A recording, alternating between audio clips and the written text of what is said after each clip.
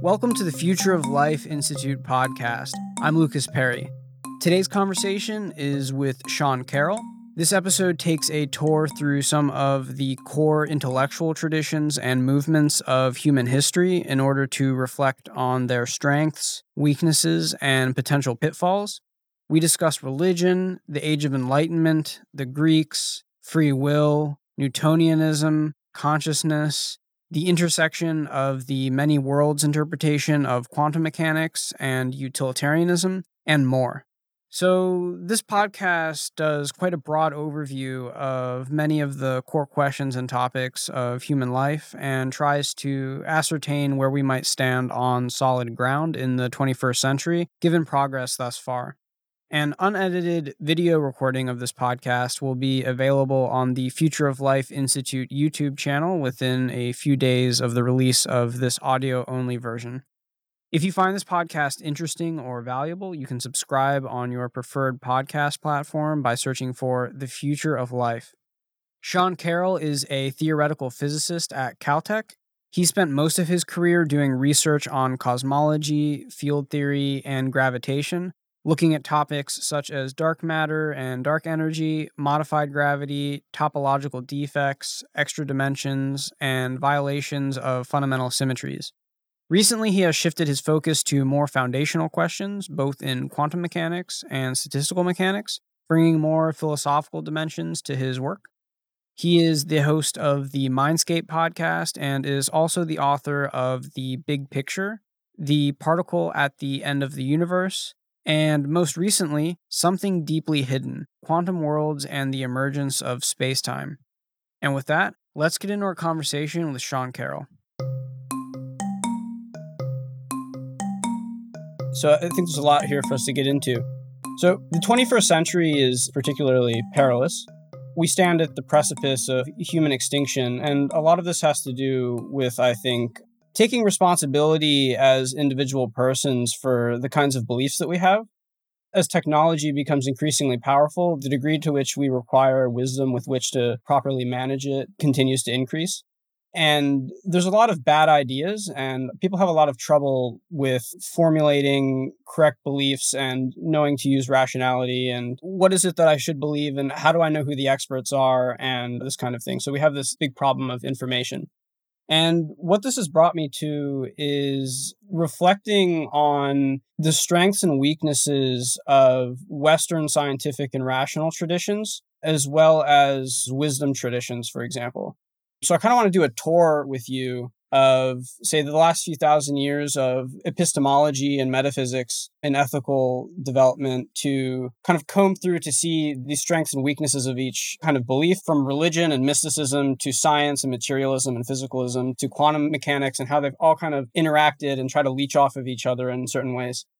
So why don't we start here now with going back a few thousand years to perhaps what you might see as the strengths and weaknesses of something like religion or mysticism, given that this is a predominant force in the world still today.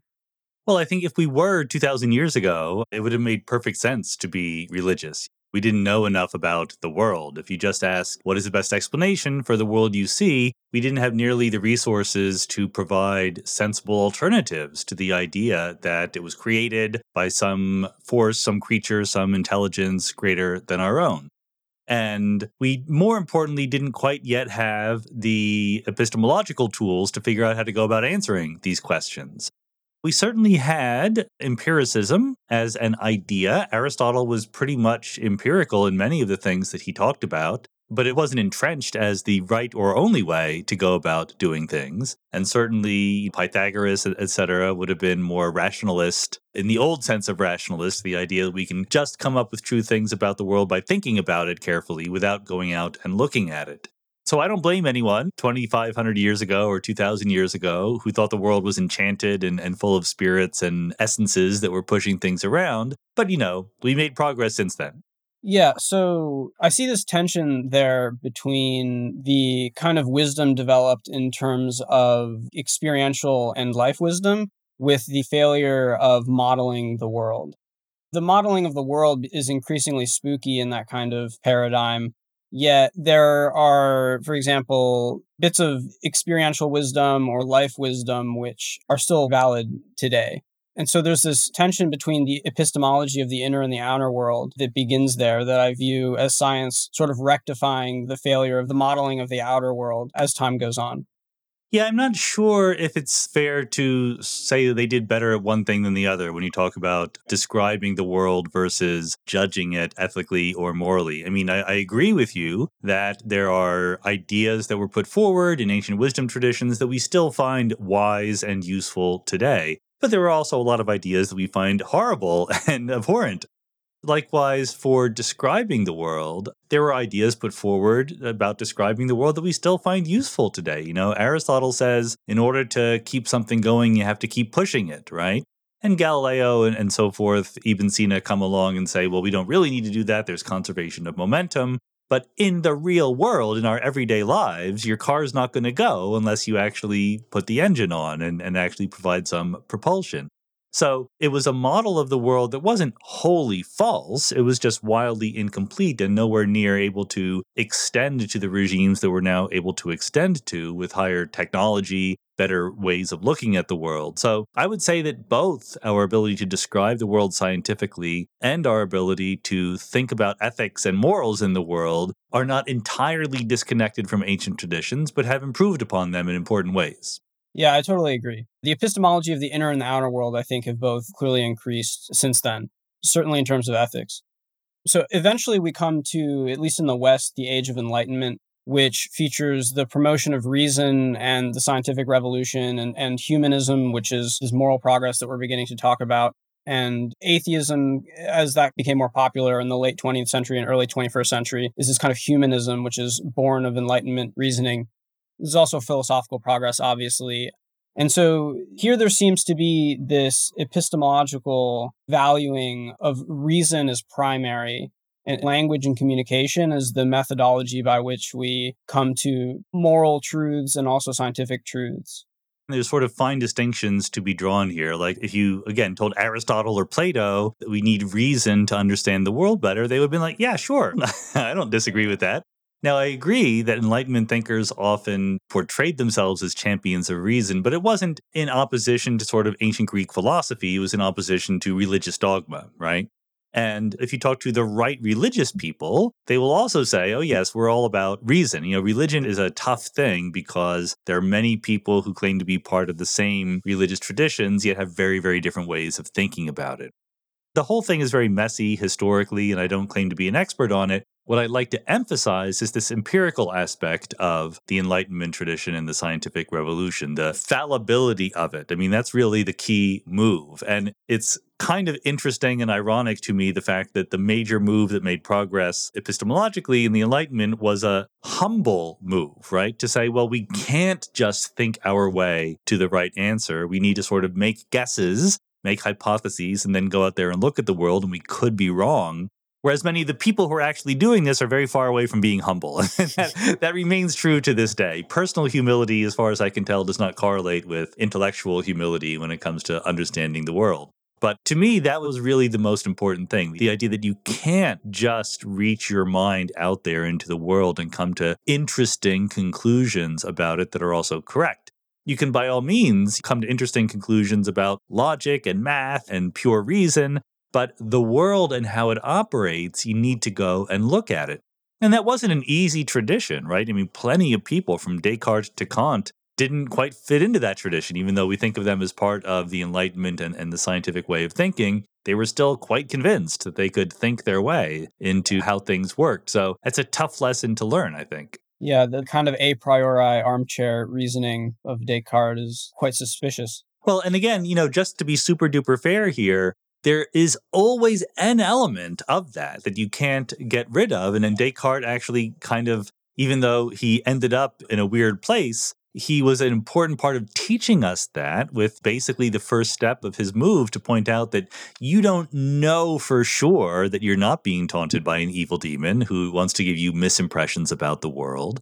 And I do think you need to do a little bit of a priori thinking just to give yourselves the resources to say, okay, I'm going to act as if I'm not a brain in a vat or being fooled by an evil demon or, a Boltzmann brain that's spontaneously randomly assembled and things like that. Like none of those things are hypotheses that you can reject just by collecting new evidence. You actually have to think your way out of them. So there's a give and take between the pure thinking and the looking at the world aspects of this.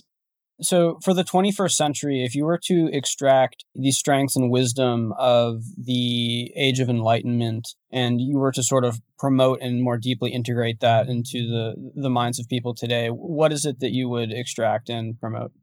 Oh, I mean, there's so much, really. It's like we said, this humility towards thinking about how the world works. And if you want, it's a huge dramatic oversimplification of how things go, but that builds into a Bayesian way of thinking about the world in our modern language, where you say, I have a bunch of things that could be true. I assign credences, degrees of belief to all the different possibilities I can think of. And then I go collect new information to update my credences and hopefully home in on the truth. And actually, I think even though I haven't really looked at this super carefully, within the tradition of Bayesian reasoning or fallibility or hypothesis testing, we haven't done a good job of explaining what counts as new evidence that we can use to update our beliefs. Like sometimes you don't actually have any new data or information, you just realize that something works in a different way than you thought it did before, and your credences dramatically shift. That's a tricky problem. Is that new information? It's kind of new information, but it's not new data. You haven't collected anything new about the world. But anyway, okay. I think this one idea that we don't know how the world works, we have a bunch of credences for different possible ways it could work, and we go about updating our credences. That's one thing I would take from the growth of the Enlightenment. The other would be, even though this actually hasn't caught on nearly as much, some kind of fact value distinction, right? And again, that's a messy thing, and people have argued against it at the margins, and good, fine.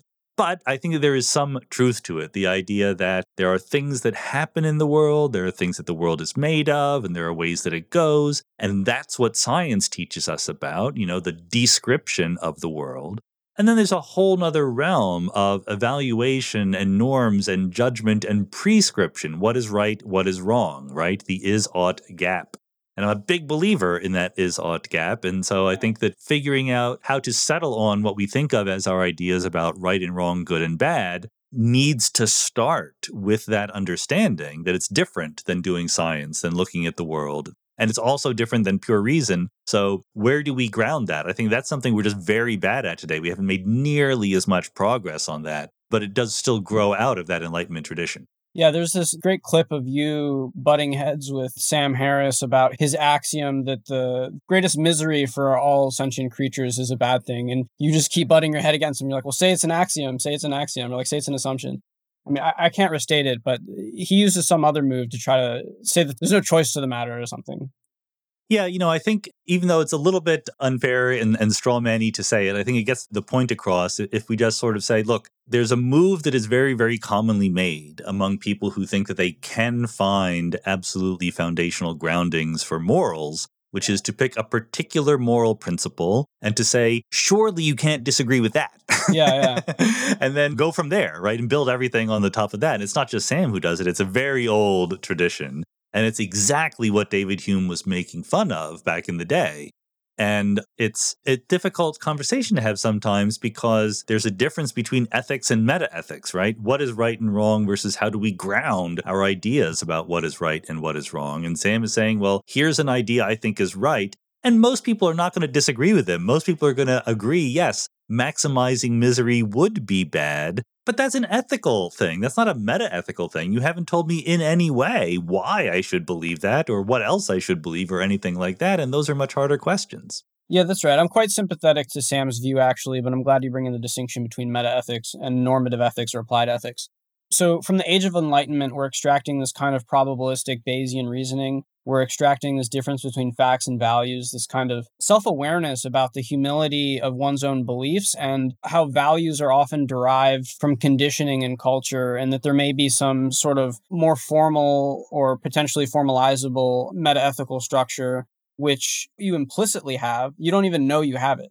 and that is sort of upstream of all of your beliefs that you're consciously aware of. And so bringing light to that whole situation is illuminating ethically in terms of your self-awareness as a being in a civilization, and no longer taking anything as absolutely true.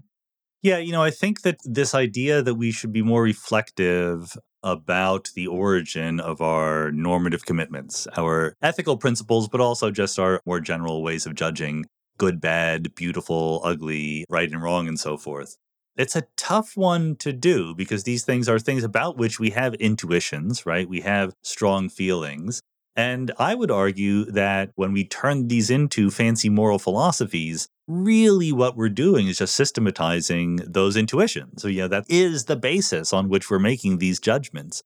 And people don't like that. People don't want to admit that. They all have the intuitions, that they admit that, but they want to ground them in some absolutely foundational thing, just like Descartes wanted to do for our knowledge of the external world. And it just gets very complicated because the external world, I think, really does exist. It's objectively out there, but our knowledge of it does require some leaps. Whereas on the moral or ethical side, there's not even anything out there. we're doing nothing but leaping. And we have to become comfortable with that and nevertheless develop ways to talk to each other, to reason together, to live in a society where different people can affect each other. And being honest about metaethics is a good starting point to that, but a really hard one to get people on the bandwagon for.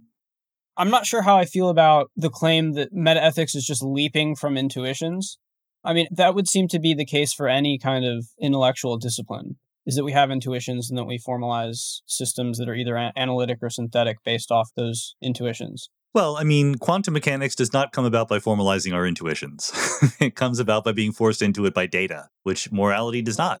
Well, the intuitions are the value of evidence, the value of reason, intuitions about mathematical axioms that are like analytically true. Sure, intuitions play a role, absolutely, but so does data. So does Yeah, that's information we right. get from the outside world in a way that moral axioms are not fixed by data in the same way. The place where I might disagree with that is the consciousness itself being the data. People who take qualia seriously might say that there's a kind of ineffable good or bad property to certain experiences, and that is a kind of data. I think this is the kind of move that Sam might make, and that is your data. It's not like evolution has just front loaded us with intuitions that are born of game theory, but rather there is the interaction with consciousness in a way that gives you information about what is good and bad. It doesn't, though. It gives you information about what is pleasant or unpleasant. To judge whether it's good or bad is a separate move. Some people like unpleasant sensations. Yeah, so that's going to quickly get into meta ethics. So we can maybe loop back around to this. I'm interested in kind of moving through the rest of the history of thought, though I think this is interesting and fertile ground for conversation. I think it wouldn't be fun if I let you get away from religion and mysticism without talking about any of its advantages that you might see. Oh, I mean, I think there's plenty of advantages. I mean, like I say in my book, The Big Picture, it would be crazy to think that for thousands of years, the most rigorous, careful thought about the human condition and what it means to be a good person and so forth was done within these religious traditions, and we end up with nothing useful from that, right? Of course, the boundary of what you call a religious tradition is a little slippery, especially when you leave the Western world and go into Eastern ways of thinking. But I'm very, very open to treating all of what has been learned and thought about in these traditions as potential sources of wisdom. Just like I'm open to treating fiction and storytelling and biography and good people's lives as potential sources of wisdom also. I think that this is part of the systematization that I talked about. Moral philosophy is a lot more than just listing our intuitions, because our intuitions are mutually incoherent, right? There's no rule that says that our intuitions form some sensible system. That's why things like trolley problems are difficult, because we have competing intuitions that push us in different directions. Likewise, when we read or experience something from a religious tradition, it might poke us in a way that we might otherwise not have been poked, that makes us reflect, that makes us think, you know what? Yeah, I should have turned the other cheek that time, right? I should have been able to be a better person, and this experience that I'm reading about helps me in that way.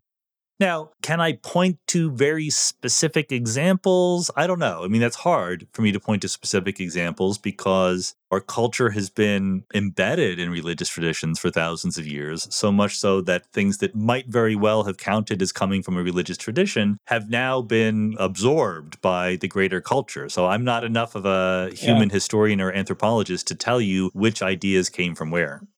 All right. Let's pivot here into materialism and Newtonianism, which is born and is relevant to the Age of Enlightenment.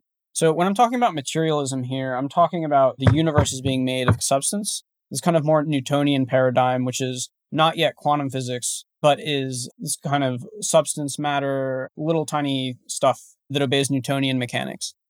In the Age of Enlightenment, at least in Western traditions, there's this increasing duality between man and world. Like there's this problem-solving mindset which is being applied to what is viewed as the external world. And this is also, I think, couched in Abrahamic religions, which have kind of embedded themselves in our language and view of the world, where you're kind of visiting the universe. You're here for a short time, and then you die, you leave to go back to the ultimate place. You have a soul. And so you're visiting this place, and this kind of Enlightenment thinking is this very dualistic problem-solving experience with relation to the world. And this is emerging alongside an increasingly materialistic view, at least among scientific and intellectual circles, which is like, okay, we're all just stuff and matter. We're basically machines. And so this is kind of overlooking a lot of the introspective and experiential and qualitative aspect of things to some degree. And what's born of this is logical positivism in the early 20th century, which you can talk about perhaps the virtues and vices of that. And reality from this perspective is much more intuitive and mechanical. What is your perspective on this kind of shift in paradigm and this kind of evolution in human intellectual thought as we're getting closer to the present day? I think that it's both important and good in some ways, and you can run too far with it in some other ways, right? It's all in contrast to what was believed before. Before the scientific revolution and the Enlightenment, of course, you would have associated life and thought with something that is very different than matter in motion, obeying the laws of physics. Elan Vital. Yeah. And, depending on what tradition you were in, you could have talked about spirit or whatever. Descartes tried his best, right? Princess Elizabeth of Bohemia tried her best to let him know that he was making some leaps that weren't quite legitimate, but still, again, he was a big part of the scientific revolution. Maybe some of the viewers here don't know, I'm a super duper physicalist about these things. I don't believe there's any special extra realm for thought or essence or spirit or mind, but I don't choose the word materialist in this sense. Obviously, one reason is there's a whole nother definition of materialist that has to do with how much we like money and things like that. But that's okay. There's also a whole nother definition of the word naturalist that doesn't stop me from using that word. But I do think that when you talk about this Newtonian point of view, this gets at why I think materialist is not a good word to describe what I am. And it wasn't even a good word 400 years ago. It sort of leapt to a conclusion prematurely. The important idea to me was the idea that there is a physical world, right? There is the natural universe. There's no separate realm of spirits or essences or minds. There's just the physical natural world. And then it obeys some rules that we can discover. So there's sort of three pieces to that, and you could sort of argue about them separately, but they come together to make physicalism, right? There is the physical world, it obeys some rules, and in principle, we can discover them. Not easy to discover them, but in principle, it's possible. And none of those statements has to do with what the physical world is. The idea that it is objects in space-time, etc. Sure, for Isaac Newton or something like that, that would have been a very natural point of view. Nowadays, when we have quantum mechanics and cosmology and a whole bunch of things like that, it's a less natural point of view, but it wasn't necessary even for Newton. It wasn't the point. So I don't see some great intellectual fissure between the Newtonian way of being a physicalist and the modern way of being a physicalist. Our idea of what the physical stuff is has changed, but physicalism is still going strong, I would say. And then, yes, you can also leap to some premature conclusions about how to think about the relationship between being a person and the universe you're in, some sort of cleaving of the connection that we have with the wider world. And this is just because people always like to leap to conclusions prematurely. I would actually sort of completely flip it around. Rather than saying that this point of view separates us from the world in some sense, this makes us more part of the world than we ever were. We're made of the same kind of stuff as the world. This should give us more sympathy, more empathy, more connection to the world around us because we're not that special. We're just ordinary stuff doing some extraordinary things. So by materialism, I'm trying to specifically invoke the substance matter thing rather than how quantum physics kind of does away with that view, where we have this universal wave function. But my point is that that's not a big distinction. The shift from a Newtonian view where there's space and there's time and there's stuff to a quantum view where there's a wave function in abstract Hilbert space, in my view, that's a very tiny shift, and the kind of shift that might happen again another dozen times in the history of physics in the future as we discover more and more things. What the physical world is, the specific mathematics or formal system that we use to describe it, is way less important to me than the idea that there is a physical world that obeys rules that we can discover. Yeah, so that makes total sense. Physicalism is just like there's a world, there's no supernatural stuff, and it all obeys the laws of physics. But the sense in which it is relevant is something that we'll touch on a little bit later, is you get this revitalization of certain metaphysical views in spiritual and religious traditions because it goes from being cold dead matter to being this empty wave vibration stuff that you can make a movie like What the Bleep about that just totally steals all of the quantum physics and uses it to justify unsubstantiated metaphysical views, for example. And so people believe all sorts of wrong things today because of this movement from materialism to quantum mechanics. Most people probably don't believe in pure physicalism because most people are religious, and so there is some supernatural component. Can I say something about What the Bleep, etc., before we move on? Yeah, go ahead. You're absolutely right, obviously, that people co-opted the language of quantum mechanics to push all sorts of non-physicalist ways of thinking about the world. But that's just a mistake. Like, that's not an interesting move. I blame my own people. I blame physicists for this in a very real sense because we didn't face up to the reality of trying to understand quantum mechanics. Quantum mechanics is different and weird. It's a different kind of physical theory than we had ever had before. It's not just yet another physical theory, it's a different kind of theory. And the way it's different is that when we teach quantum mechanics or when we read about the rules of quantum mechanics in the works of Heisenberg and Bohr, etc., the idea of measuring or looking or observing at the world is part of the fundamental description of the theory. And given that, it's kind of very sensible that people would leap to all sorts of crazy conclusions about the role of the observer and the mind and so forth. What people haven't yet been told, and we're trying to tell them, is that that was something that we talked about 80 years ago, but we don't talk about it that much anymore. There are absolutely purely physicalist ways of thinking about quantum mechanics that are 100% in agreement with the data. There are videos out there on YouTube, you can find them, that say, as we all know, quantum mechanics tells us that idealism was right all along, and we create the world by looking at it. And that's very much in the spirit of What the Bleep Do We Know, etc. But those videos are all wrong. They're just mistaken. And so as physicists, we need to do a better job of pointing out that there's no rupture between physicalism and quantum mechanics. All right. I might put up some defense of non-materialist, physicalist idealism sometime later. But so my project here is to, I think, reflect on the strengths and weaknesses of the 21st century mind and how we got here. And so we've touched on some of the weaknesses of, say, spirituality and religion. And I was trying to evoke the weakness in which the human mind can latch on to things that are hard to understand in physics and use it to justify one's own metaphysical views. So pivoting back to, we'll call it physicalism, Newtonian physicalism. I'll stop using the word materialism. So you mentioned how people latch onto things before we know enough to really develop a sophisticated view. One of these, we were talking about this sort of duality between man and world, where we have this world model of ourselves as a machine embedded in a machine, and we're not identical to ultimate reality itself, which may track back to Abrahamic religions and the kind of worldview that they have. But there are also other things that I see as this sort of being reflected in how science and atheism and physicalism has been promoted and perhaps worked its way through the minds of people in the early 21st century. So there are ideas like free will, a naive view of free will from this kind of physicalist Newtonian paradigm would be that it doesn't exist. Yet this becomes more nuanced as we get forms of compatibilism. Now that's an upgrade because it rejects the spooky kind of free will. Libertarian. Yeah, libertarian free will, that's right. So it's an upgrade because it's rejecting libertarian free will. Yet there's a sense in which if one takes this naive view of free will and one takes this sort of dualistic view of self and world that is born of this physicalist Newtonian view, it leads to a lot of suffering. I'm trying to point out a potential consequence of the experience of a human being in this life given accepting some of these views. Yeah. It's interesting. There's sort of two things pushing in different directions here.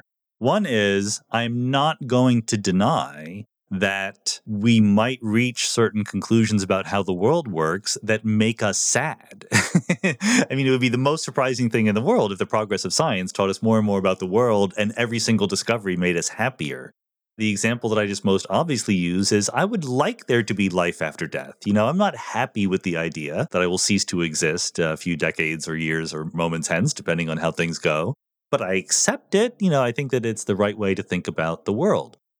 The countervailing idea is people have a very natural predisposition to see the sunny side of whatever worldview they have. So whenever they invent a new worldview, they try to explain why, in fact, it's better, right? In fact, it's actually, very liberating and so forth. And I feel that, and I want to sort of resist it because I know it's a temptation. It's a cognitive bias to sort of paint your existing situation as what you wanted all along, right? The fox and the grapes. But it might also be true that a new worldview has some positive aspects to it.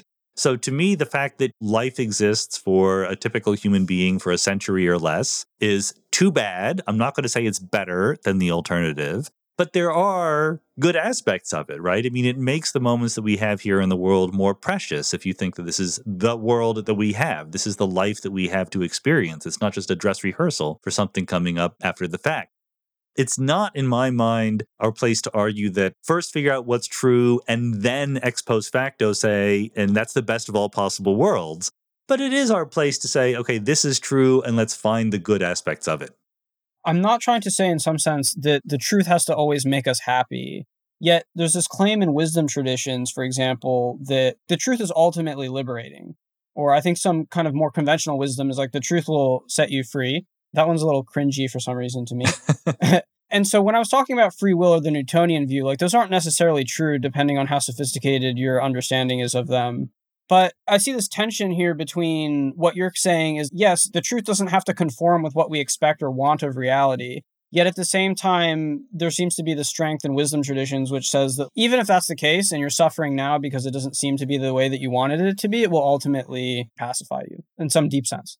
Well, I think this is actually a very difficult, fascinating thing to think about because I would like to claim, I'm not completely sure this is true, but I would like to claim that nobody wants to be misled at the moment, right? No one wants to actively say, please tell me false things that will make me happy, right? We do that to other people. We decide for them that they'd be better off being misled, right? We keep unpleasant truths from them, but they never ask us to do that. The one loophole here that takes me back to a podcast I did with Laurie Paul, who's a philosopher who talks about transformative experiences, really emphasizing the fact that me now is not me sometime in the future. I mean, maybe me now is closely related to me sometime in the future, but the transformative experience idea is that maybe me now is radically different than me in the future. And, the silly example is you turn into a vampire and your wants and desires change, but really the down-to-earth examples are getting married, having children, going to graduate school, things like that.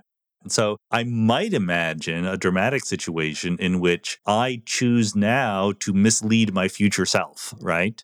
I don't think I would want that, but I can imagine in principle that that's a possible thing. So that was basically an elaborate caveat. But other than that caveat, I think that whether or not the truth sets you free, the truth is something we want. Even when we talk these days about fake news and people who are in their filter bubbles and believe crazy things and so forth, no one says, I intentionally only expose myself to fake news so that I can uphold my crazy worldview. They think they're right?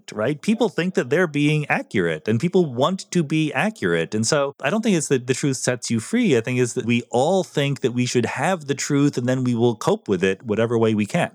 okay, but I also think that the claim runs deeper than that. I'm not sure that we're going to be able to come up with reasons and argument here for it. It's more of an experiential hypothesis that I think wisdom traditions propose. But it's not just that you will get what you want by getting the truth because people ultimately want the truth. It's also that you may suffer on your way there because you may have to abandon your identity and abandon how you used to model yourself in the world. But there's not coping afterwards. There is pure pacification. That's a hypothesis, and that runs very deep. And you have to sort of embark on the journey to see if that's true. Yeah, and I suspect it's often not true. I mean, I think it's a little bit of wishful thinking going on there, but I think it's nevertheless of value to have an accurate view of the world. That would be my hypothesis. Whether or not it sets us free or makes us happy or is something we can cope with, we want it anyway. I want it anyway. Why do you think that that's not true? I just don't see any necessary relationship between the truth and any positive value that I might have in terms of happiness or experience or anything like that. The truth can be depressing. The truth can make you sad. I just don't see any reason why that wouldn't be the case. But I want it anyway. Yeah. I have some intuitive tension understanding what you are saying. And then there's the juxtaposition between pick your favorite awakened historical figure and the kind of experience that they lead. There's this convergence between these examples of human life on this kind of claim. Well, I mean, there is a counterclaim. Owen Flanagan, who's a philosopher at Duke University, points this out to me. He says when he goes into his class, he says, think about the historical figures that have really, for whatever, in your personal view, have made the world a better place, right? Whether it's Jesus or Florence Nightingale or Gandhi or Martin Luther King. So think about them personally as human beings. Do you think that they were happy, he says? Maybe they were, or maybe they weren't, but happiness is not the first thing that comes to mind. They were struggling to make the world a better place. And I think that there is this temptation to say that one good thing is every good thing, that good things just go along with each other. And I think it's a little bit more honest to say, good things can be in tension with each other. Knowing the truth doesn't make us happier. Making the world a better place isn't easy or fulfilling personally. It might be great sacrifice. And I think that's okay. And I think that means that we need to make choices, and facing up to those choices is part of the human condition. I hear you. So let's talk about quantum physics. So quantum physics is continuing this physicalist paradigm. And we already talked about how the bad epistemology of certain religious and spiritual traditions kind of co-ops quantum physics to justify certain claims. And there's now this violation of our intuitions, whereas before the kind of Newtonian mechanics is in accordance with the human conventional ontology. And now it's like, well, actually the fundamental ontology is probability distributed and actually fundamentally empty and spacious in the kind of space-time sense of it. How do you view this shift in relation to the previous shifts and how we should be thinking about and relating to that in the 21st century? Well, I think that quantum mechanics is a more dramatic break from previous physical theories about the fundamental nature of reality. But every theory has some breaks in it. You say that Newtonian mechanics matches up with our intuition. Well, tell it to students learning Newtonian mechanics for the first time, right? The idea that without being pushed, things move on a straight line at a constant velocity is highly non-intuitive. We really need to think our way through that. And even once you learn the rules, figuring out what a certain thing does on an inclined plane or whatever is not necessarily obvious. The distinction between waves and particles, the second law of thermodynamics and entropy and probability and fluctuations, relativity, saying that simultaneity is not an absolute concept, all of these are dramatically at variance with our intuitions. So that's why I'm saying that quantum mechanics wasn't really different of a kind. It was just different in amount of difference between it and previous ontologies of reality. It was a dramatic difference, but it's just one in a long line of differences that might continue toward the future. Not to underplay it, it's so dramatic that now, more than 90 years later, after putting quantum mechanics together, the experts in the field don't agree on what it says, right? And that's something that is rare and embarrassing even in the history of physics. We have hundreds of people, thousands of people thinking at a deep level about what this physical theory says, and we don't agree on what the theory itself is, much less all of its applications, etc. That wasn't true for Newtonian mechanics or relativity or anything like that. So quantum mechanics is really harder than everything else, but it's still physicalism at the end of the day, no matter how misused it can possibly be. There still exists, though, superstitious and wishful thinking. It's almost as if people don't see that the processes in the world are inexhaustibly explained by the forces of physics. There seems to be this space for something else. And that space is insert your favorite metaphysical view that isn't in science. How would you try to shrink that space or try to improve the epistemology and thinking of people today, given the belief that that space exists? I mean, it's a very good point. And obviously, consciousness is the one place where there's plenty of very, very smart people who decline to go all the way to being pure physicalists. For various reasons, various arguments, David Chalmers' hard problem and the zombie argument, but other people have various ways of getting to the conclusion that mere physical stuff will never be enough to account for consciousness. So here's how I would put it. Number one, physicalism has been incredibly successful at everything else, right? Even if you're David Chalmers, you completely buy that, there's not ghosts and demons out there, that we can explain the universe and what it does in purely physicalist terms. Furthermore, it's very hard to come up with any sensible alternative to thinking of the mind and its manifestations as physicalist. And this goes back to Princess Elizabeth and the interaction problem, right? If you say there is something that you need in addition to the physical stuff, then you have to face up to the fact that we have a theory describing what the physical stuff does, right? Given the fact that there are electrons and protons and neutrons in your brain, we have physics that says what that stuff is going to do. And that includes pushing around your breath and your tongue to make sounds and make words and express your inner life, okay? So if you don't believe that physics is sufficient to account for that, then you need to tell me why our laws of physics are wrong. Because they make unambiguous predictions. And you're saying if that's not enough, you're saying that those laws are wrong. And so how does this ineffable stuff somehow push around my tongue and my breath to make me say different sounds than I would say if I were in a purely physical world? And finally, I would point out that if physicalism were correct, right, if it were just stuff moving around in complicated ways, what is the thing that would be the hardest to account for? What is the thing that we would account for last in our working through all the difficult things in the world? Well, it would be the human brain, because that really is the most complex structure that we know about in the universe. So it is zero surprise that physics as yet, or physicalism even, has not completely accounted for everything that human beings do in terms of their consciousness and their thought and things like that. Of course we haven't done that yet. It's hard. That's not evidence it's not doable. It's just going to take time. So I would think that, there's a huge preponderance of evidence that says it's by far the simplest, most reasonable hypothesis that someday we will entirely account for consciousness on the basis of physical stuff. That's not to say we know for sure. We haven't done it yet, but it's absolutely the way to bet. Yeah, so this is making me think of your conversation with Philip Goff. And I think another aspect of this here is that if someone doesn't have this history of science and the completeness of physics at this current point in time, if something happens and it seems kind of like a miracle or something, that seems to be outside the bounds of the physical theories from that kind of first-person experiential point of view. Whereas really the world is a large, complex system and unusual things happen every day. And the failure to integrate that perspective with something that seems unique or strange gives credence to these unsubstantiated metaphysical views that then leads to this core epistemology in many other places, from politics to conspiracy theories and everything else. So I really do want to get into the Philip Goff stuff because I think it's really interesting in terms of this tension between the qualitative and quantitative.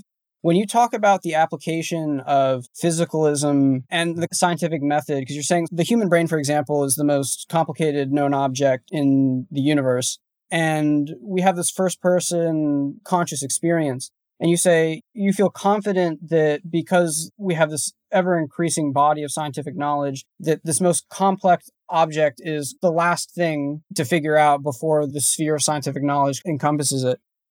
Taking kind of the position of Philip Goff, or I might even put up a bit of a defensive idealism here, that understanding is like fully mapping the neural correlates of consciousness.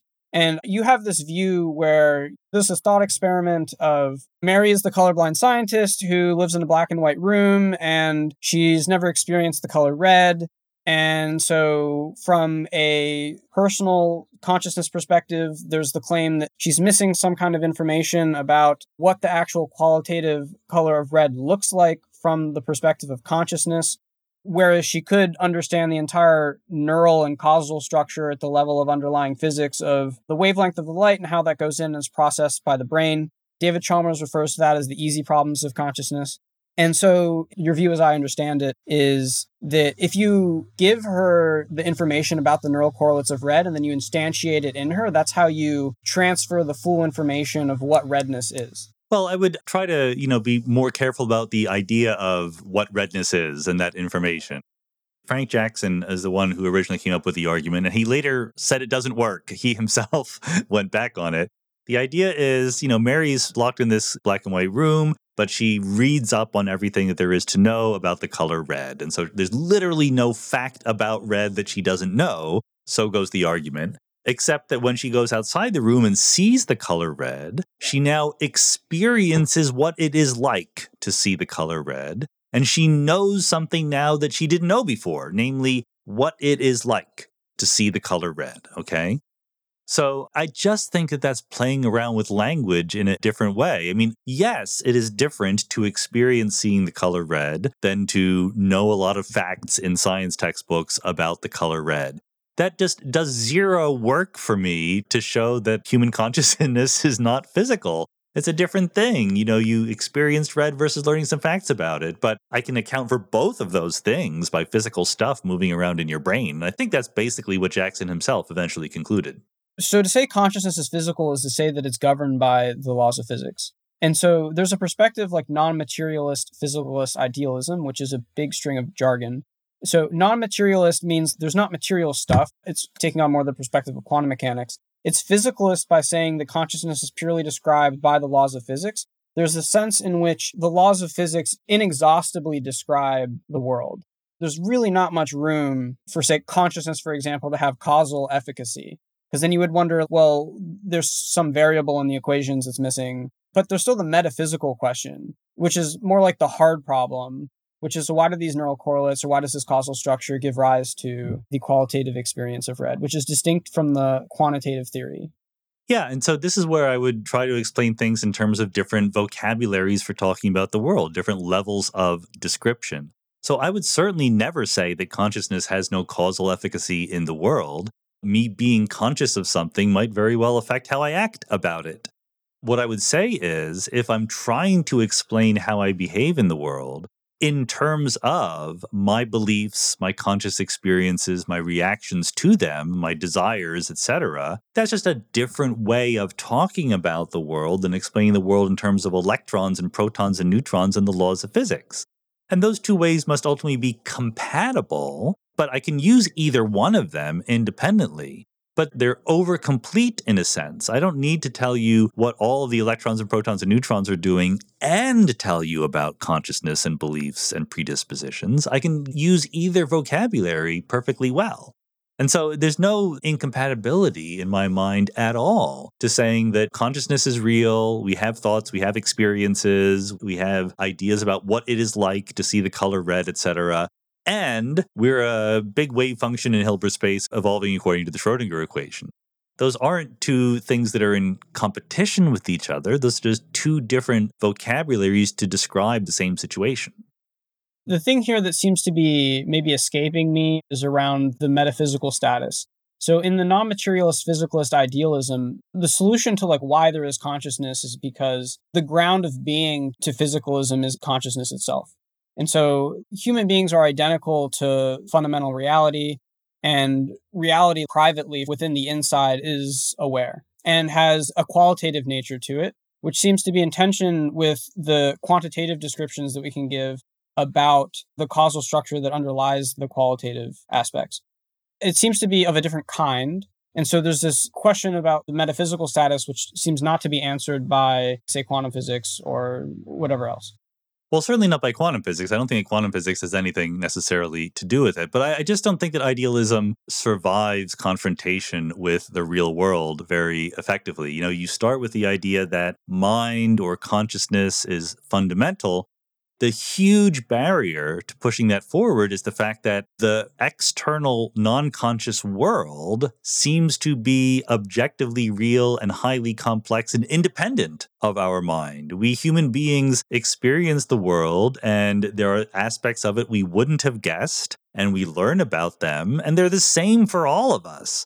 So, at the very least, you have to say, in addition to minds and consciousness, there is some physical, objective, outside of consciousness reality that is able to be experienced by us.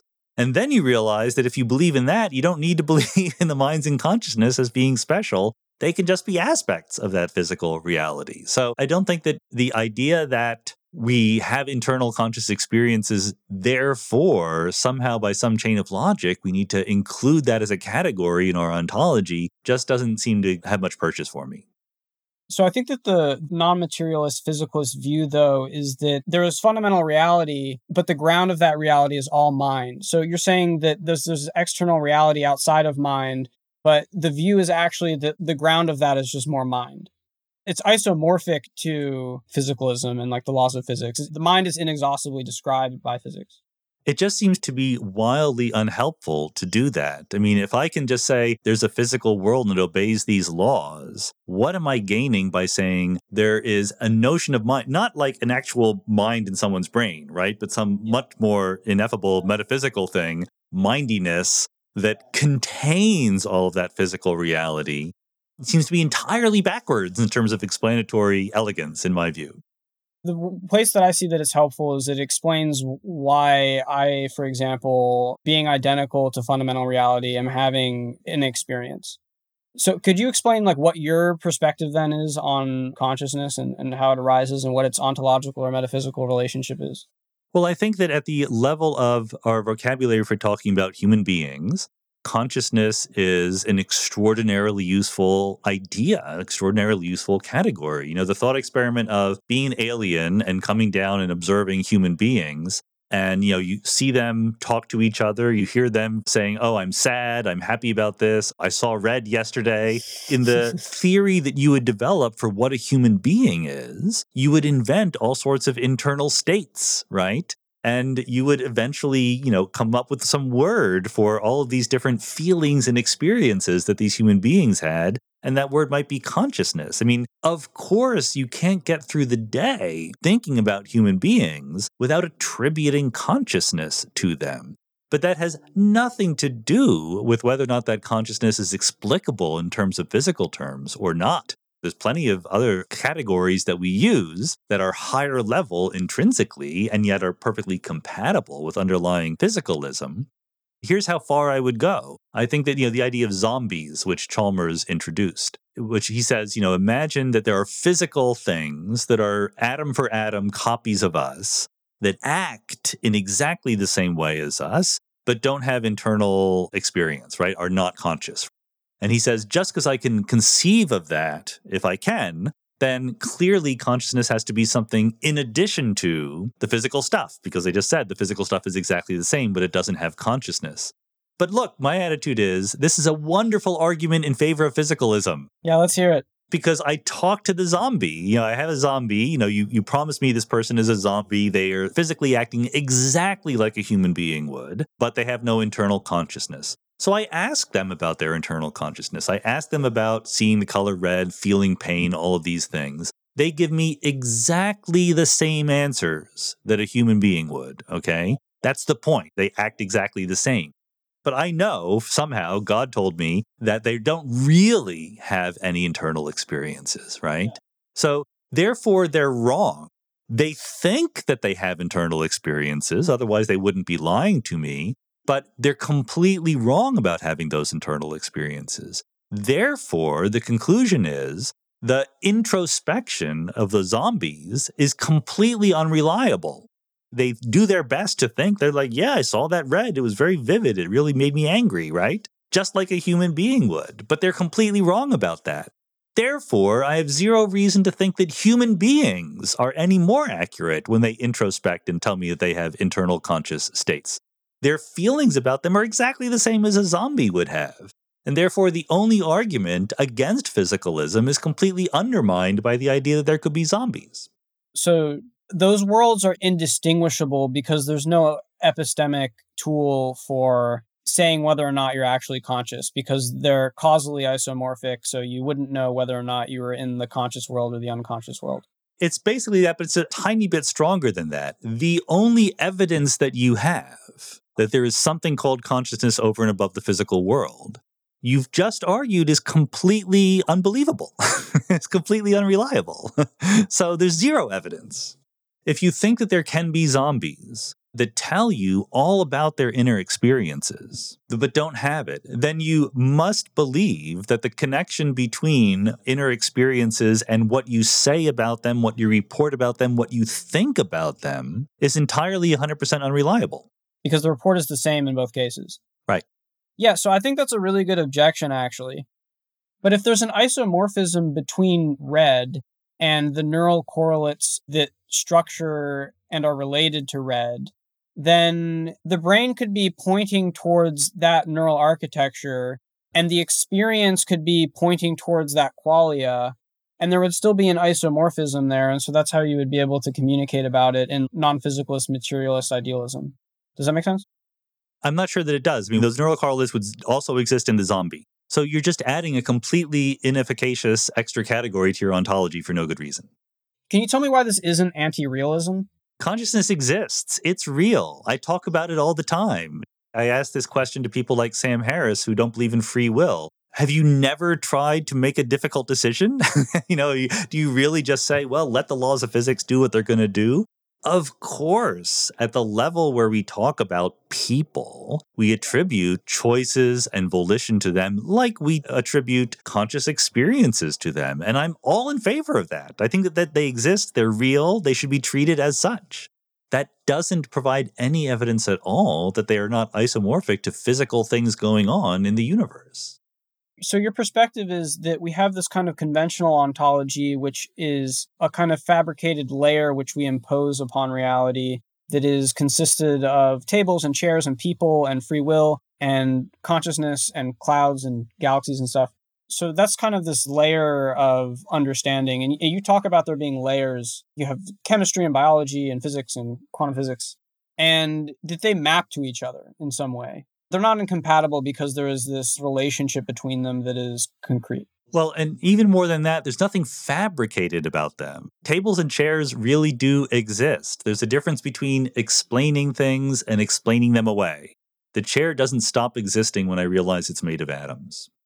So I think the distinction here, and this is relevant to consciousness, which I'll get into in a second, is, for example, you're not a fan of Sam's take on free will being an illusion. What Sam is arguing against, in my understanding, is he's arguing against libertarian free will, which I'm sure you wouldn't agree with, right? I do not agree with libertarian free will. Yes, that's right. Yet within the folk ontology, or like the folk experience of a human being, we experience ourselves as having libertarian free will. When we're deciding whether to pick up my wallet or my phone, it feels like libertarian free will. And Sam's coming along and he's like, keep doing that, because that's the difference between living a life as fatalism, as you described it, like saying, oh, I'm just going to let the laws of physics take over. But that's kind of an error, because this libertarian experience is still couched and run on the fundamental physics. So it's isomorphic to it, and it's how agents make decisions. Yet what Sam is saying is do that, but realize that it's a kind of fabrication. That ultimately you're identical to the laws, and quantum physics is governing the whole thing, but you're going to have this kind of fabricated experience on top that is not actually the thing. And so it's conventional.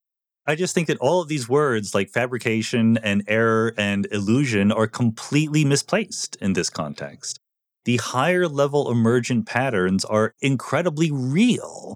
They're there. They didn't have to be there. You could imagine alternative laws of physics where the higher level emergent patterns just aren't there at all, or just take on very, very different forms.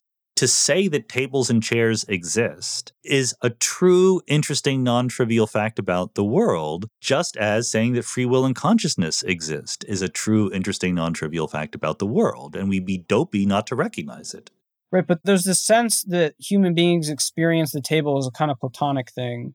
And so when people say, like, the table doesn't exist as a table, they're saying, like, don't look at the table as a platonic thing. The table is a pattern, right? Yeah. So when you say, like, people in their everyday lives imagine they have libertarian free will, I don't know. I don't really necessarily care. They imagine they're making choices. That's all I care about. Yeah, we do imagine that.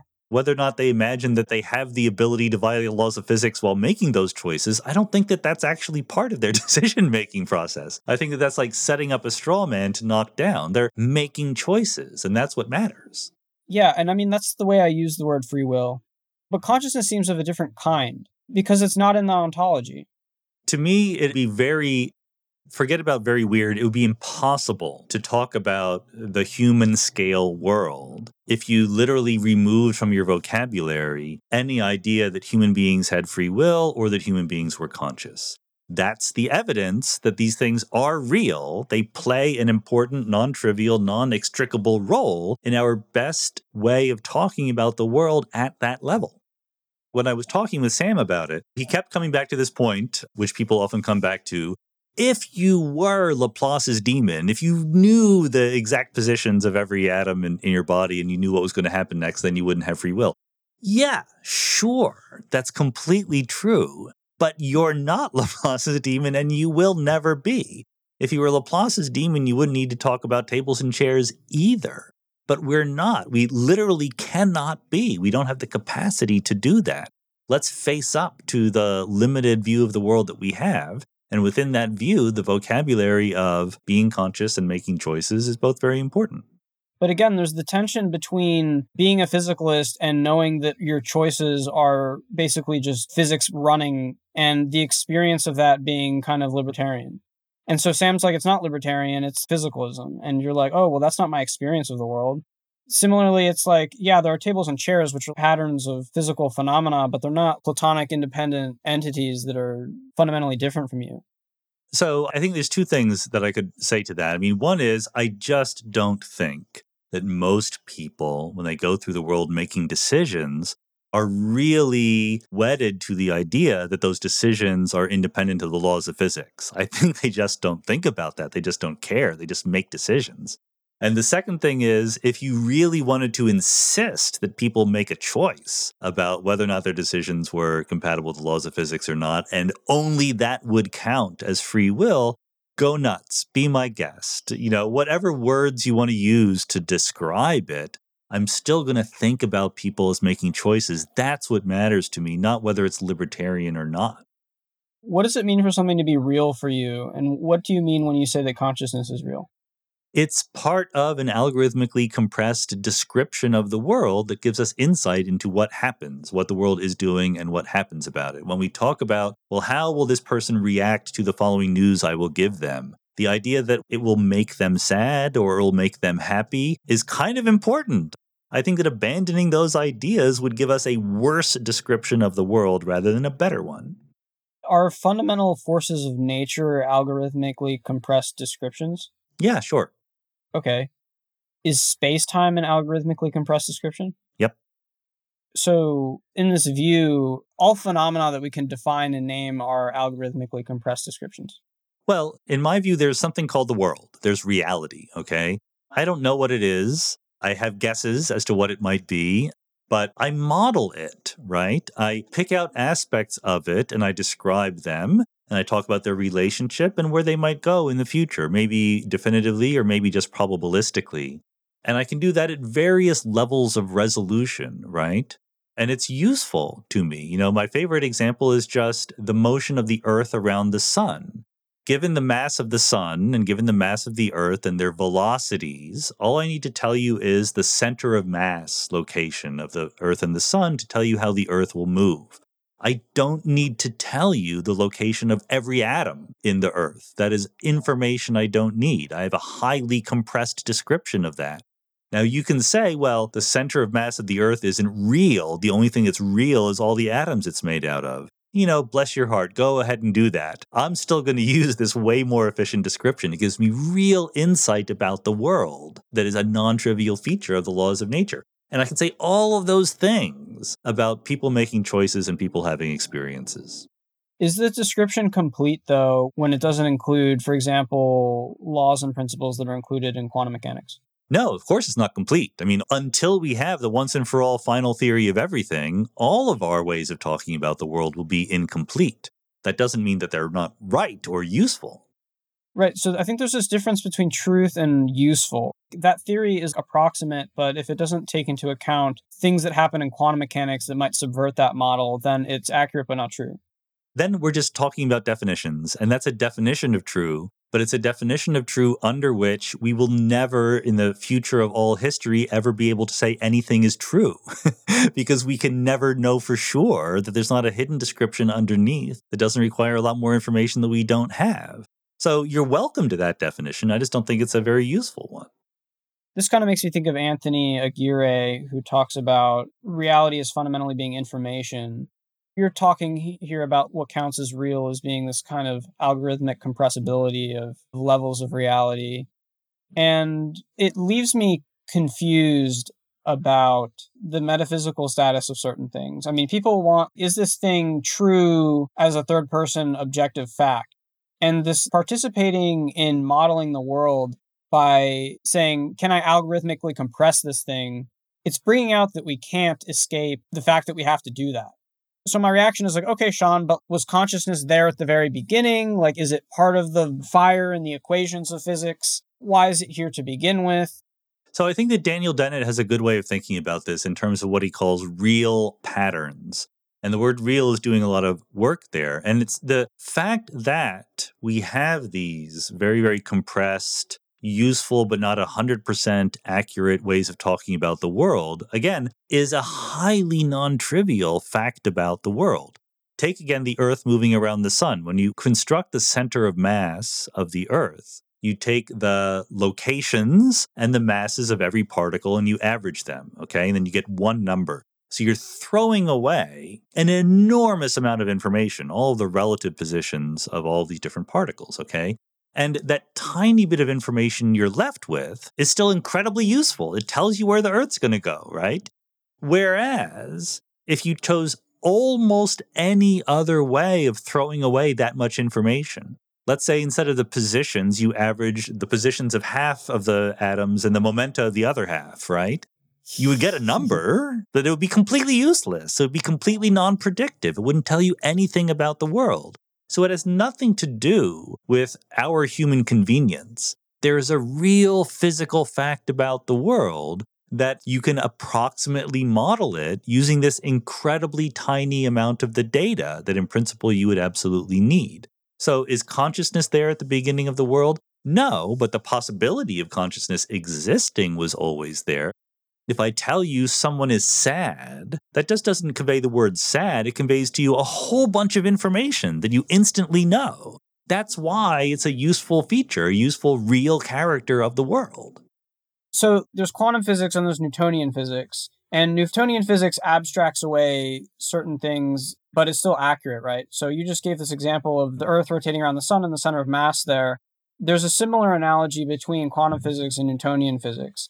And so you're saying, for example, Newtonian physics is real in the Dennett sense because it's this strong patterned feature of reality. It's non-trivial that Newtonian physics works. Didn't have to be that way. That's right. Capture something real. The joke that I sometimes tell is, if you go on a date with someone, your first date, and they say, tell me about yourself, do you give them a list of all your atoms and their positions and velocities? I mean, you could do that. But not only is it impractical because you don't know it, it actually is not useful. What would you do with that?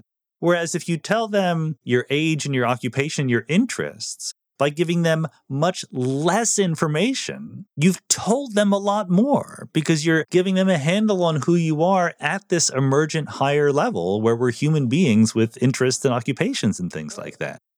I think the reason why I'm getting confused is because Newtonian mechanics doesn't have a kind of fundamental metaphysical status. If we have a theory of everything, it's not included in that theory. It's actually derived from it in some sense, right? Similarly, if consciousness as a kind of metaphysical part of the world, the way in which gravity and electromagnetism and these kinds of things are part of the fundamental theory is, it's spooky and weird to say that it just arises later in the same sense that Newtonian mechanics does, because we're saying here Newtonian mechanics isn't fundamental, it's actually just a derivable thing. And consciousness isn't a derivable thing from pattern phenomena later. It seems to be more to be a core essential primitive thing. There's no way that it's not primitive. No, I think that there's a big way that it's not primitive. Okay.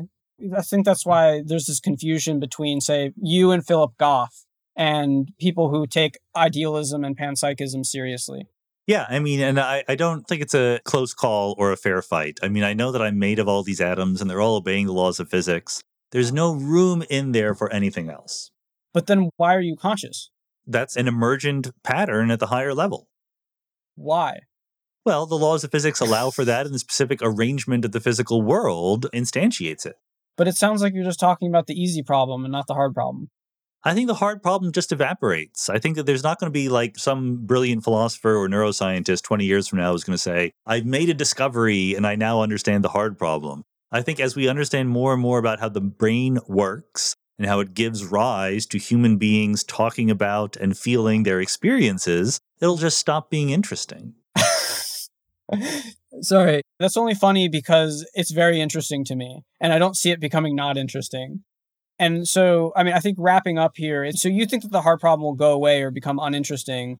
And then my position is more like it seems primitive, and there's this sharp distinction between the qualitative and quantitative, and the qualitative almost being an innate capacity at the beginning, and where the fundamental forces in this physicalism is only describing the quantitative. And then I'm saying, well, there's this capacity for this purely qualitative thing from the start that seems primitive that I would like to have included in the fundamental metaphysics. And you're saying that it's actually an emergent phenomenon like Newtonian physics is a phenomena. It's part of our folk ontology. It's part of our folk way of describing the world. It compresses a lot of information that is very useful in the same way that when we talk about free will, it compresses information in a way that is useful. Yet the hard problem is still compelling to me. I agree with everything you just said. Just to point out, the idea that certain problems seem incredibly pressing and then don't get solved but kind of evaporate away because our perspective changed and we realize they weren't that pressing after all happens all the time in science, right? Back in the days of Kepler and Copernicus, why are there 5 other planets other than the Earth, right? You know, Mercury, Venus, Mars, Jupiter, Saturn. That was an incredibly pressing question, and they came up with all sorts of elaborate schemes to do it. Just 100 years ago, why is the fine structure constant 1 over 137? Arthur Eddington, worked very, very hard at understanding this. And now we know these are just not interesting questions. It's not exactly 137. There's not 5 planets. We change our perspective on what questions are important and what are not. So to use a bit of jargon, that's nomological, right? I actually think that those are really good questions, and I think there are hard problems of constants. And so if you want a full theory, then ultimate reality has chosen those constants. Like, why? Yeah, sure. It's not an exact analogy, but my point is just that what might drive research and intellectual inquiry forward in terms of questions we're trying to answer might change, not because we answer the questions, but because our idea of what is an important question might change. What are the sets of questions that would give us true insight to answer? Like if you told Kepler, well, the reasons why there's 5 other planets is because we're one solar system. There's many, many different solar systems that have different numbers of planets. In fact, there aren't just 5 planets. There's other planets you haven't seen. It's just an accident of where we happen to be in the world. It's not something that is fundamental in and of itself. He would not have considered that a good answer to his question, but we now know that's the right one. Okay. I've really loved this so far. And something feels unsatisfied, like you might feel unsatisfied with how I view the hard problem as being serious. And I feel unsatisfied in terms of you kind of explaining, it seems almost anti-realist. Well, no, I mean, I do get it. I tried in the big picture to put forward a dialogue between someone who really took the hard problem seriously and someone who didn't. I had David Chalmers on the podcast, and I tried to press him on this. And I said, well, a zombie would think they're conscious, right? By definition, that's what they would tell you. And so how do you know you are conscious? How do you know you're not a zombie? And he's like, I just know that. I experience it. It's part of who I am. What can I tell you? And you hit a point where further discussion is not going to be very helpful. Okay. I think that's a good place to end there on that. You do hit a place. And I mean, I'm in the Chalmers camp. I'm just like, I know. This is the thing that I know first. I take the Descartes line of view. I'm like, this is more certain than the external world. Right. And we're actually come back to consciousness after assuming the external world to make the kinds of arguments that you make. And so the external world is actually a kind of inference, whereas the reality of consciousness is more like prima facie true. It's quite interesting and difficult philosophical ground. And I am also aware of how it almost feels like ramming your head against a wall when people are talking about this with different perspectives. Yep, I think that's completely right. I have nothing to disagree with about there. All right. So I want to hit you with a fun one here. I think it was on the Joe Rogan podcast. You said, the good thing about the multiple worlds interpretation is it doesn't really change how you should live your life.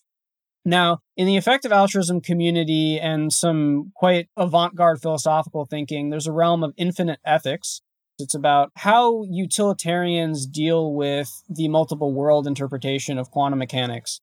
And so the question from the audience here, specifically someone from the Qualia Research Institute who takes consciousness as kind of metaphysically fundamental, is the number of moments of experience larger in the future due to the repeated bifurcation of the universal wave function? Should we care more about what happens in the future because there are more copies of it? At the Future of Life Institute, we work on trying to reduce and mitigate existential risk. So does this sort of increase the priority of existential risk by meaning that the future is more valuable than the past? So I think the first thing I should say is I'm not a utilitarian, and thought experiments like this are part of why I'm not a utilitarian. I think that utilitarianism seems perfectly reasonable when you face up to it, but then when you think about what it means, it kind of falls apart in a whole bunch of ways. Having said that, I think that even utilitarians should not be overly concerned with the wave function of the universe. Or at least, let me say the following. I think that as a meta-ethical principle, as I said before, I think that moral philosophy comes from trying to systematize and make rational and coherent our intuitions. So if you have a view of what utilitarianism means in the many worlds interpretation of quantum mechanics, and then you realize it completely violates your intuitions, then I think that you have the right to back up and fix your utilitarian guess as to how to apply that to many worlds. So if you were a super naive utilitarian who counted utility by just adding up the utility in all branches of the wave function, then clearly the best way to be a good person is just to duplicate the universe over and over again, right? To go into your basement and make quantum measurements so you make lots of different universes, however that's possible. And that literally affects nobody in the world. Like no one's life is changed by you in your basement measuring a bunch of spins of atoms and therefore branching the wave function of the universe. So I would say you need to back up and fix your utilitarian calculus. And the obvious way to do it is to say that not all universes are created equal. Just as we assign a probability measure to the outcomes of experiments in many worlds, we say that, okay, if a certain spin is square root of 2/3 spin up plus square root of 1/3 spin down, what I'm going to say, the words I'm going to use are, there's a 2/3 probability I will observe spin up and a 1/3 probability I observe spin down. And a non-Everettian would say, that's crazy pants. There is 100% probability that one version of you will see spin up and one version of you will see spin down. Where does this 2/3 and 1/3 come from? And the answer is everything in a sensible Everettian many worlds view of the world needs to be weighted by the wave function squared. That's the thing that gives you probabilities. That's the thing that adds to one. That's conserved over time. Why doesn't it violate energy conservation to make new worlds? Because you need to multiply by the wave function squared. So I would argue that the same exact thing is true for utility if you're a utilitarian. I'm not a utilitarian, but if you want to be a sensible, non-crazy utilitarian in many worlds, you have to count utility as being proportional to the thickness or the weight of the individual worlds. You can't just double the utility when you branch the wave function of the universe.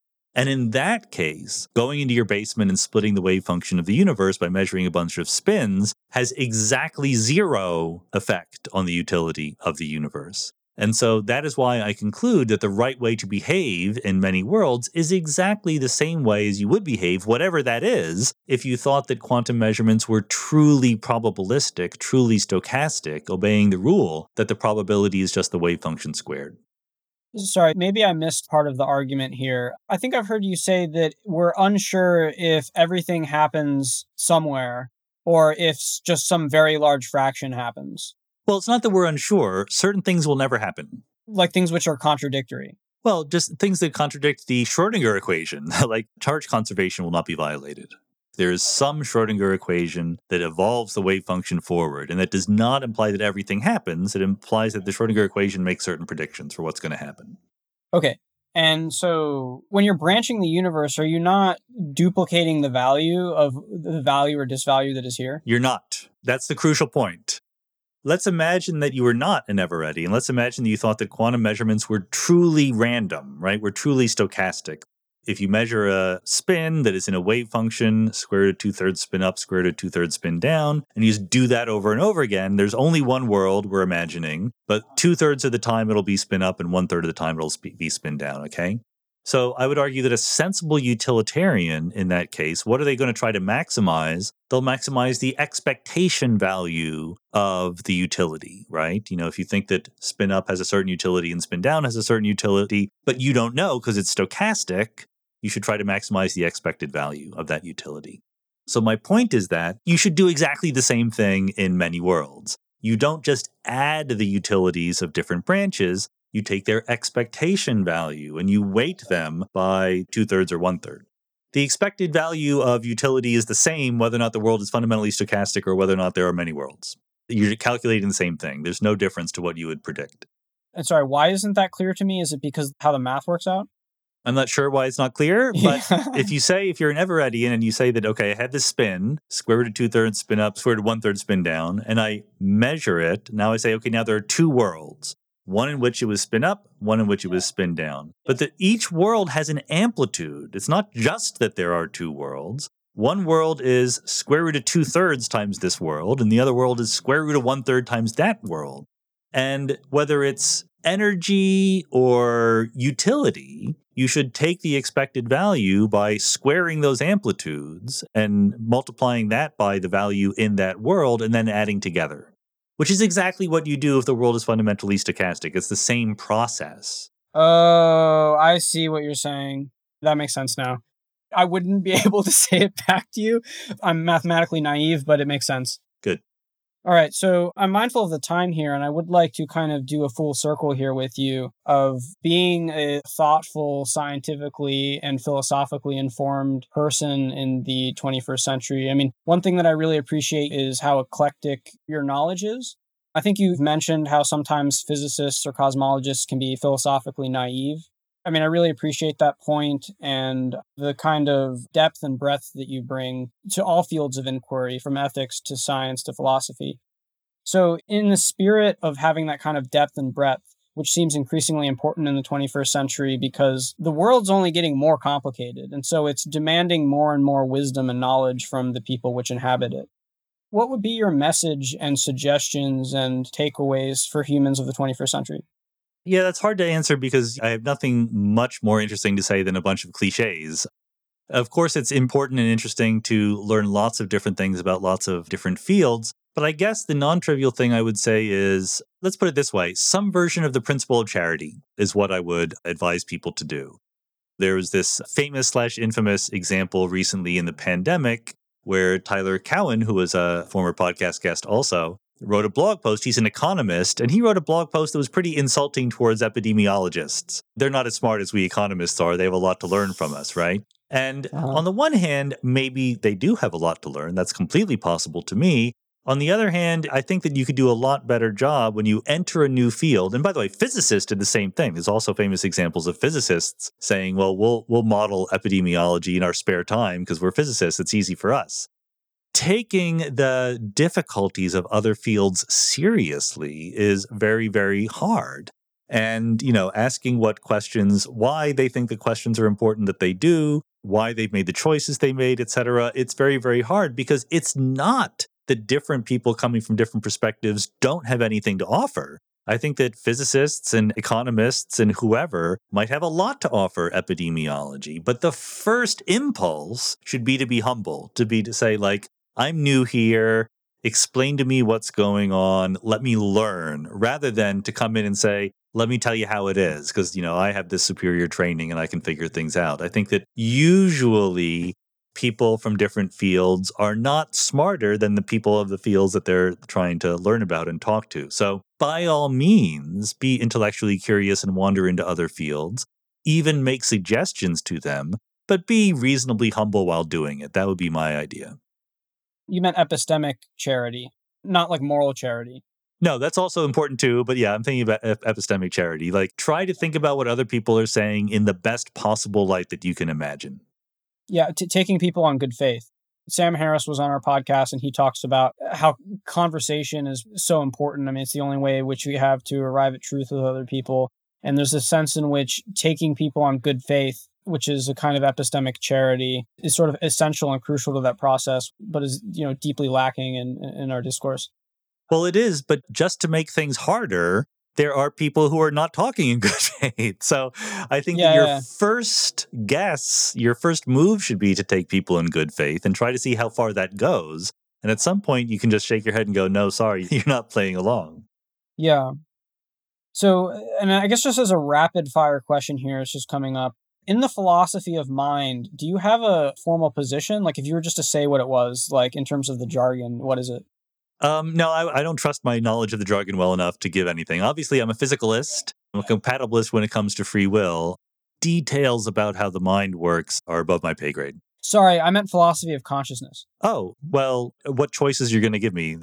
Like idealism and panpsychism and emergentism. Yeah, I'm a physicalist. I am an emergentist in my own vocabulary, but I know that in other people's minds that word means something else, so I don't call myself that among philosophers. Okay.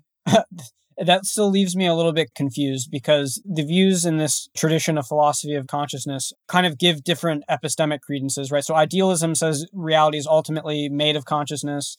Panpsychism says that there's fundamental physical stuff, yet it also has a mental property to it, along with the physical properties.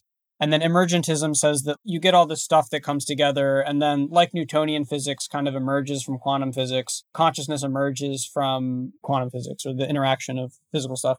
Right. And so I use the word emergence a billion times in the big picture. And like I said, I would describe myself that way.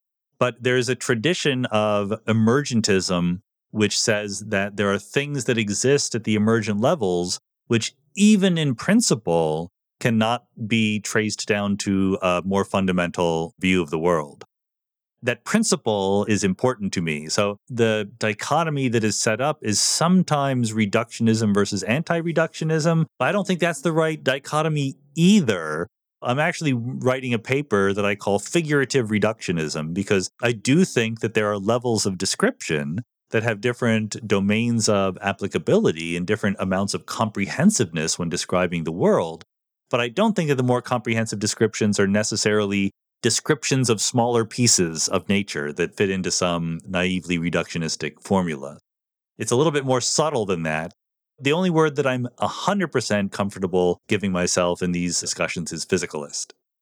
Okay, that's wonderful. I mean, I've bashed my head against the wall, I think 3 to 5 times, having people explain to me why reductionism isn't true. You just talked about how there are emergent things which cannot be reduced to ultimate laws. That to me, I still don't understand it, and I'll need someone else to sit down with me for 5 hours to explain why that's true. I keep having people tell me that reductionism is not true, and that to me is amazing.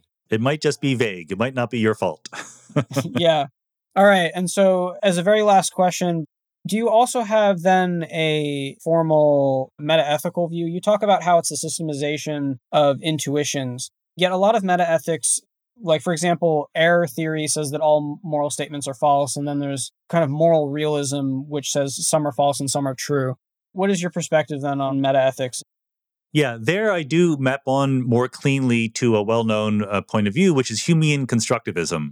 So not quite a relativist, because relativists will say that morals are relative to, some society or culture or whatever. But I'm not an objectivist or realist either. I don't think that morals are out there to be discovered. I think that we construct them, we make them. So the difference between Humean constructivism and Kantian constructivism is the idea that there might be one right way to construct them, would be a Kantian point of view. And a Humean point of view is there might be more than one way that you could sensibly construct moral truths.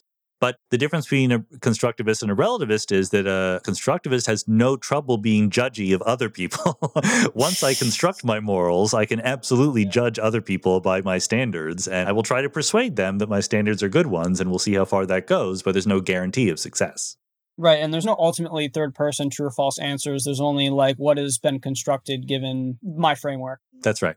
So this is then coherent within this other kind of epistemological framework you have of the algorithmic compression of things. And so metaethics leads to algorithmic compression of morality into some system which I can then apply from the folk ontology. Yeah, I'll have some impressions about things that I feel intuitively are right or wrong.